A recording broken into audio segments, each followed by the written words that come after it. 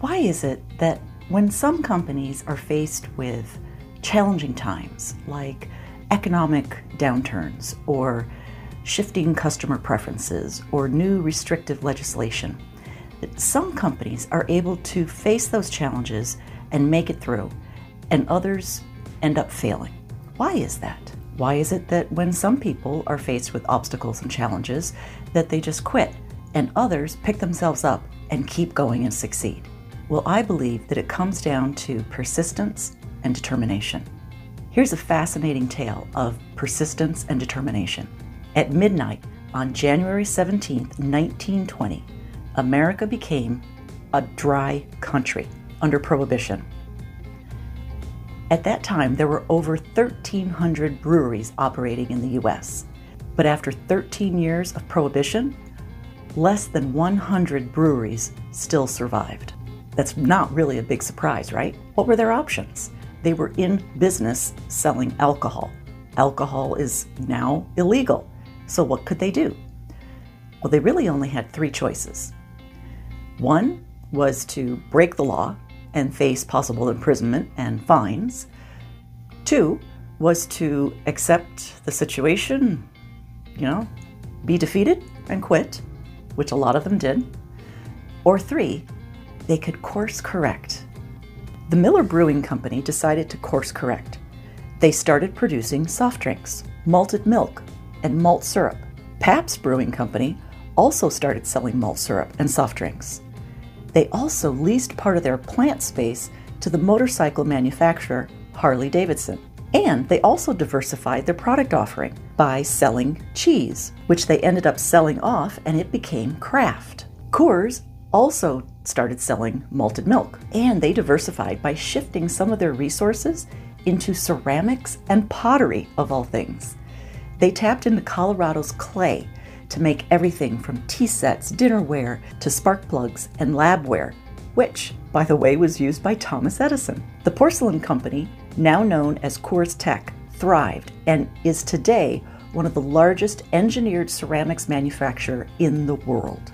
The persistence and determination of those companies' leaders is what led them to succeed. They used determined action paired with ingenuity by looking at new, previously unexplored paths, which led them to overcoming incredible obstacles. Now, what about individuals, everyday people? How do everyday people use persistence and determination to succeed? Well, there are millions of examples. People who have come from incredible disadvantaged situations have used persistence and determination to have wild success. Think about Ray Charles. He was blind, poor, a minority, orphaned by the age of 15, yet he became one of the most influential and successful American musicians of all time. How about Michael Jordan? He got cut from his high school basketball team. What if he had accepted that defeat and quit basketball? How about Walt Disney? He was fired from one of his first jobs at the Kansas City Star newspaper because he wasn't creative enough. These are some great examples of really famous people who used persistence and determination to succeed. But how about some regular everyday people? Let's talk about Maggie.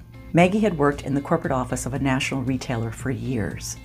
She really wanted to have the opportunity to be in charge of the stores, to be the director of stores, but she kept getting passed up for that promotion.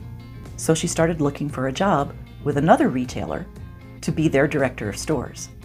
She applied time and time again. She would get to the interview stage, but whenever they asked her directly, what experience did you have as a director of stores in your previous jobs?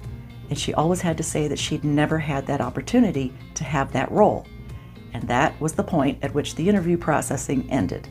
She applied and interviewed with dozens of retailers, getting rejected over and over and over again. But then, one retailer decided to take a chance on her. They hired her to be their director of stores. It had taken her 4 years and countless rejections, but she had landed her dream job.